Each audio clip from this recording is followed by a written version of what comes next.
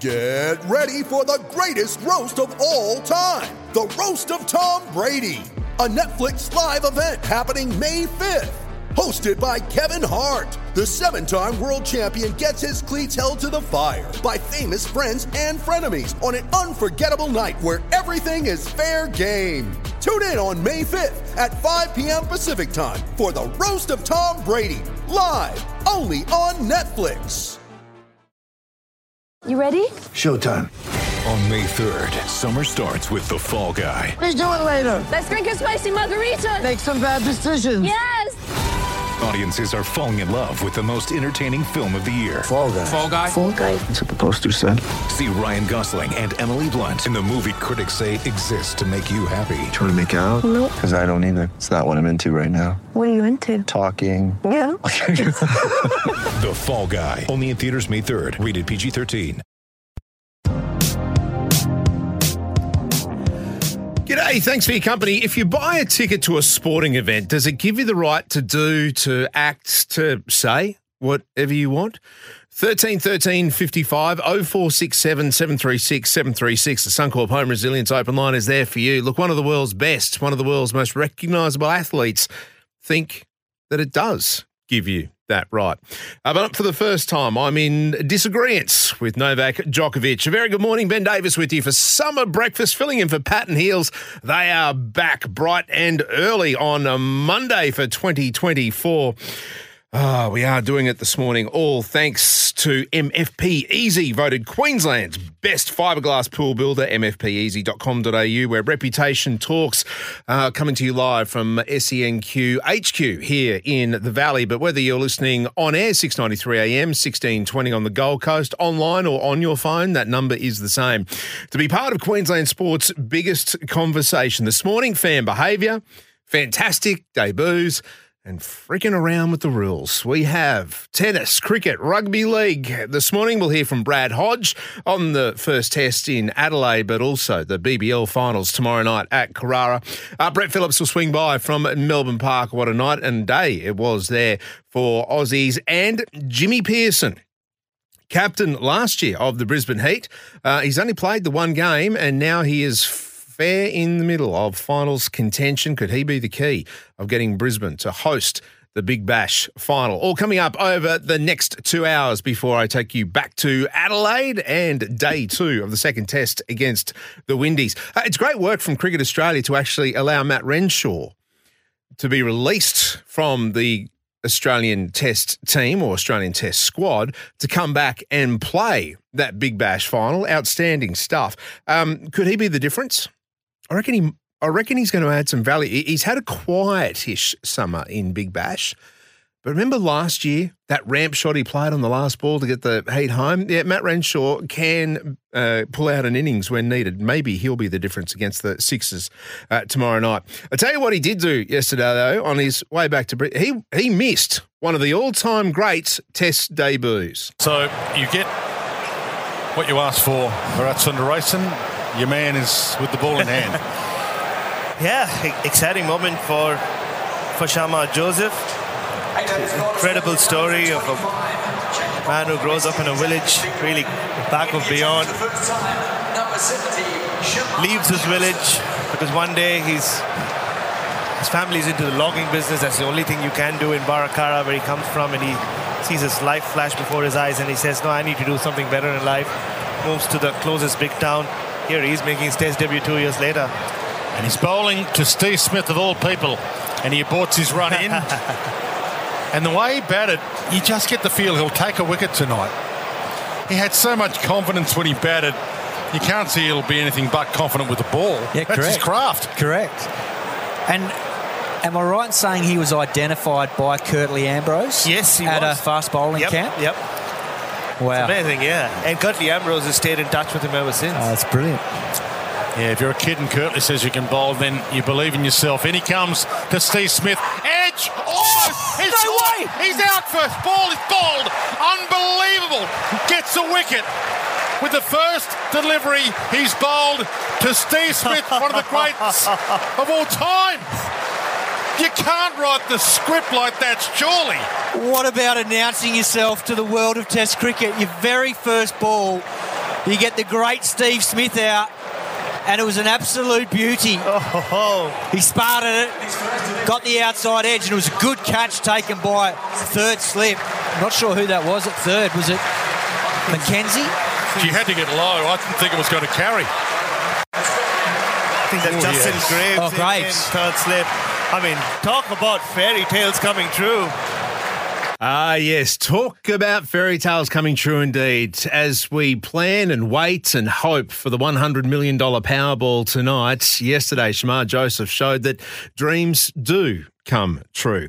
24 years of age, the Windies paceman almost plucked from obscurity 12 months ago. He had, well, just his first taste of first-class cricket. And now they're comparing him to the GOAT. Nathan Lyon taking a wicket with his first ball in Test match cricket, coming in with only a handful, and I say a handful of first-class games under his belt, identified by Curtly Ambrose, fair judge, as someone who should be doing this as a profession. His story will go down in history. It's an amazing one too. We'll discuss that as the morning winds on. But Shamar Joseph, and not only that, I mean, he's come out in his Test debut to bat first. Batting at number 11, 36. So he comes in after his side has lost 6 for 35. They're on their knees at 9 for 133. And then he puts on a 55-run 10th wicket stand, a record 10th wicket stand. Amazing stuff. 66 batting at 11. And then a space of, 2 or 3 overs, he gets out 2 of the best batsmen we've seen on the planet in the last 5 years, and Steve Smith and Marnus Labuschagne. Shamar Joseph, a story that will be told not only here but around the cricketing world that is absolutely sensational to see. And it's stuff like that as a fan, you go, yep, the theatre of sport. Geez, it can throw up some great stuff. We're all there sitting waiting for Steve Smith and his debut as Test opener. But it was overshadowed by this kid. Outstanding stuff. Australia 2 for 59 in reply to the Windies 188. Uzi unbeaten on 30. Cameron Green unbeaten on 6. As I said, our coverage from Adelaide Oval from 8 o'clock this morning. Pat Cummins too. What about him with the new ball? He's outstanding, the Australian captain, isn't he? He's hard to fault. For the first time in almost a century, he's got figures, I should say, that are up there for the first time in nearly a century as far as an Australian bowler is concerned. The wickets he's picked up, 36 wickets at an average of 11 over this summer. It's amazing stuff. Amazing stuff. You'd have to go back through the history books. You get into the Bradman era of when someone has done that. Mitchell Johnson, remember that tearaway spell that he had against the Poms and the Ashes? What was that, 2013, 2014? He was averaging around 13 at that point. Pat Cummins has come in, and mind you, Pakistan and the Windies, probably not the greatest of opponents, but still you can only play what's in front of you. Speaking of which, the Australian Open, Aussies, mixed day for them. There were 6 in action yesterday, only 2 made it through. The Demon and Storm Hunter. Storm Hunter. How good a name is Storm Hunter? It's one of the strongest in sport, isn't it? Storm Hunter. She's through, flying the flag for the Aussies in the third round. So is the Demon Storm Hunter. What other names? I'm fixated on this, aren't I? Give me some other names. Other names that are up there in not just Australian sport, world sport. Storm Hunter. I'm going to put my thinking cap on. Fixated on it, aren't I? But look, all the talk coming out of the Australian Open yesterday did involve another Aussie, sadly on the losing side, Alexei Popyrin. He was taking on Novak Djokovic and took it up to him too. First Aussie to take a set off Novak in the best part of a decade at Melbourne Park. But then it's what happened midway through the match with a fan in the stands at Rod Laver Arena giving Novak a mouthful. It ended up changing the game because Novak called him out. He said, "Come on, mate, come down here and say that to my face." Obviously, the fan didn't, but did it affect the joker? Well, it actually affected him in a positive way because after the incident, the world number 1 went on to win 10 of the next 12 points, taking a match-sealing 5-2 lead in the 4th set. Did it rattle him? How did it affect him? Did it lift him? Novak Djokovic post-match. Well, it does. I'm not going to sit and say, no, it's all good. It's not good. Of course it upsets me. I'm frustrated and I don't want to be experiencing that, but I have to accept it as it is. And sometimes I don't tolerate when somebody crosses the line, you know. And that's it. That's what happened. You know, people have few drinks, I guess, late at night as well. That probably is also has an effect on how they feel and behave. And that's okay. You know, people pay tickets to come and watch us. They want to see the show. They want to have fun. They're all allowed to do that. There's no issue. I mean, in terms of whether I never asked anyone to leave the stadium. I never asked the chair umpire to take somebody out. I wouldn't do that because, you know, he paid his ticket and he has the right to be there and say what he wants to say and behave how he wants to behave. But if somebody crosses the line, then I'm going to take it to him, and as I did to this guy, and just ask him if he wants to come closer and tell me what he wants to tell me. You know, offend me, insult me, you know, as he did. So that's all it is. You know, he was not really keen on coming down. That's what it was. Yeah, good on him for calling him out, but slippery slope, Novak. Really? He's paid his ticket. He's allowed to say and he's allowed to do what he wants. That's his right. No, that can't be right, can it? I mean, there's lines, there's decency, there's treating others how you would treat them, but where is that line? For you, when does it get crossed? 13 13 55 0467 736 736. The Suncorp Home Resilience Open Line is there for you. We do have the Odyssey Golf Pack to give away, caller of the day. I'd love for you to be involved in the show because, to me, you can't act and do what you want. I mean, obviously there's laws for a start, so let's not be breaking those. But when does heckling, when does banter cross the line? And even if it's not directed at an individual, when does it cross the line? Are you able to swear at a sporting event? You paid your money, you pay your ticket, you can curse. But again, isn't it the environment around you? I mean, if there's kids near you, surely not. Surely you can't say and act and do how you like. You check yourself, don't you? Or you've paid your hard-earned, you've got a right to be there and carry on how you wish. Which camp are you in? 13 13 55 0467 736 736. Novak Djokovic, the guy paid his money. He can act and do what he wants. Really? I wouldn't have thought so. Especially tennis players. I know I'm stereotyping here, but they can be a bit precious, can't they? Can't they? I mean, think about Stuart Broad and what he was copping at the Gabba for 6 hours a day, every day. Does he carry on like a pork chop? Can carry on, but maybe not that. 13 13 55 0467 736 736. Well, Vanessa is standing by to join us. A quick one too. Rule changes in the NRL. I'm not sure on this one. It's something that's come in vogue in the last couple of years, and I'm talking about the goal line dropouts, the short goal line dropouts. High risk and maybe high reward. I don't know. I thought it may be mitigating just getting the opposition the ball back. But then you've got to work your sets out of your own 10. I don't know. On face value, I'm not a fan of the short dropout. Sure, it's about possession, maybe forcing an error and trying to get a penalty to piggyback upfield, but there's a lot of things have got to happen here. But what they've done, starting next year, is giving more incentive for teams to do that. So if you get the short dropout wrong, if it doesn't go the 10 or if it goes out in the full, it's a penalty to the other team, basically gifting them 2 points. But as of this year, this season, 2024, the penalty is wiped out.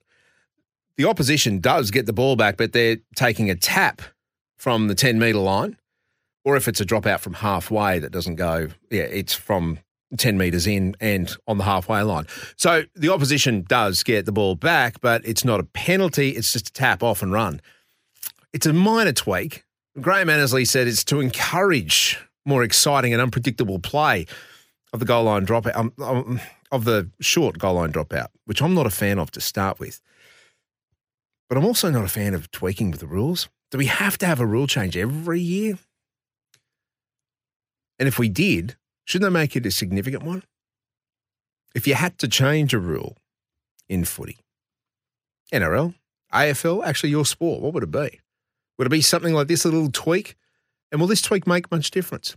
13 13 55 0467 736 736 17 minutes past 6. Vanessa, very good morning to you. Good morning. You buy your ticket to a game of footy, game of cricket, whatever. Are you allowed to do and act as you please? Oh, no, I think within reason. You know, I think these people are paid a lot of money. I know a lot of players, you know, AFL players say, oh, I love it when the crowd's against me. You know, it kind of gives them a bit of motivation. So I think there's definitely an element of, I don't know, in a way we go with some pantomime behaviour in a way. And so what about, they love the theatre of it. What about booing?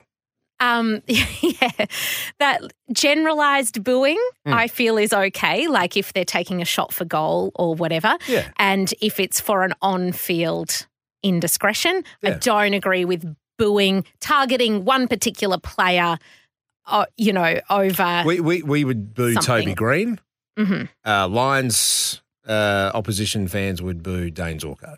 Yes. That's part of that pantomime, isn't it? It is, yes. I think, but booing, I reckon fair game. Yeah. It's just, you know. As long as it's not your player, right? No, that's right. No, and they don't mind it. But I feel like sometimes, if a player is singled out over a previous incident or something else that has happened not in that game, I don't really agree with targeting a particular player in that way. But, I don't mind a bit of fun booing. 13 13 55, the Suncorp Home Resilience Open Line is there for you. Vanessa and I are on different sides of the desk and maybe just different sides of that thing as well. I reckon booing, go for it. What is happening in news? Okay, well, some big health dramas today for the British Royals. Now, firstly, Princess Kate has had abdominal surgery. Palace officials say it was planned, it was successful, but she'll be in hospital for up to 2 weeks and won't resume any of her royal duties until probably after Easter. So quite a significant procedure that's happened. We don't know exactly what it is. They say it's not cancer related. Even Prince William is stepping back from his official duties while his wife is in hospital and for a period after she's discharged. I mean, someone has to look after the kids. Yeah, exactly. Don't right. they? Yeah. So, look, and so shortly after that was announced, Buckingham Palace came out and said King Charles is also getting some medical treatment. He has an enlarged prostate. His condition is benign. He'll go to hospital next week for some treatment. He's also had to cancel a few engagements himself. There is a bit of a thinking, though, that the King was keen to share his diagnosis with the public just to encourage health, you know, men's health, and to say other guys out there, if it happens to the King, it can happen to you. Get it checked, get the treatment. I was thinking exactly that, Ness. I mean, look, when you mention Royals, I can just sort of glaze over and doze off. Yes. Bad when you're driving. But anyway, but when you're mentioning that, they're real people. They're keeping it real. Yep, a good little reminder there today. Now, we are reading today that 60-day review announced by our new Premier, Stephen Miles. It's getting underway today into the planned infrastructure for the Brisbane Olympics and Paralympics. So the former Lord Mayor Graham Quirk is going to oversee the review. The Premier says he wants it to look at the value for money, the fit for purpose, the deliverability and the community legacy of all the infrastructure projects. That includes the Gabba demolition and rebuild, the Brisbane Arena, as well as other things. The findings will be handed to the Infrastructure Minister, Grace on March 18. And Stephen Miles also says the independent delivery authority that he is setting up will be operational by the middle of the year. So, hallelujah. So this is me just moving backwards to push off the back fence from a long run, Vanessa. Yes, okay. We'll do that after the break. Yes, look, I think time is ticking, so let's get this moving. And look, just a quick little public health concern out there, Sunraysia prune juice. If you have a bottle in your fridge of 1 litre prune juice, throw it out. There is a batch that has unintentionally fermented and is now alcoholic. So don't give it to your children. Prune juice. Put it out of reach. Pour it down the sink. Hang on. Yeah. Sell it. Save it. How Okay. There's alcoholic. There's alcoholic solo. Actually, can we be talking about this at this time? We are now. Yeah. All right. Alcoholic prune juice. Yep. I've heard it all now, Vanessa. I've heard it all now. 22 minutes past. Of all the things I thought we'd be talking about this morning, it's not that. Make sure you hear every single moment of the BBL qualifying final, the Brisbane Heat and the Sixers. Tomorrow night, live here on SENQ from 5 o'clock. That is the countdown to the qualifier. And then from 6 here in Brisbane and the Gold Coast, 6:93 a.m., 16:20 a.m.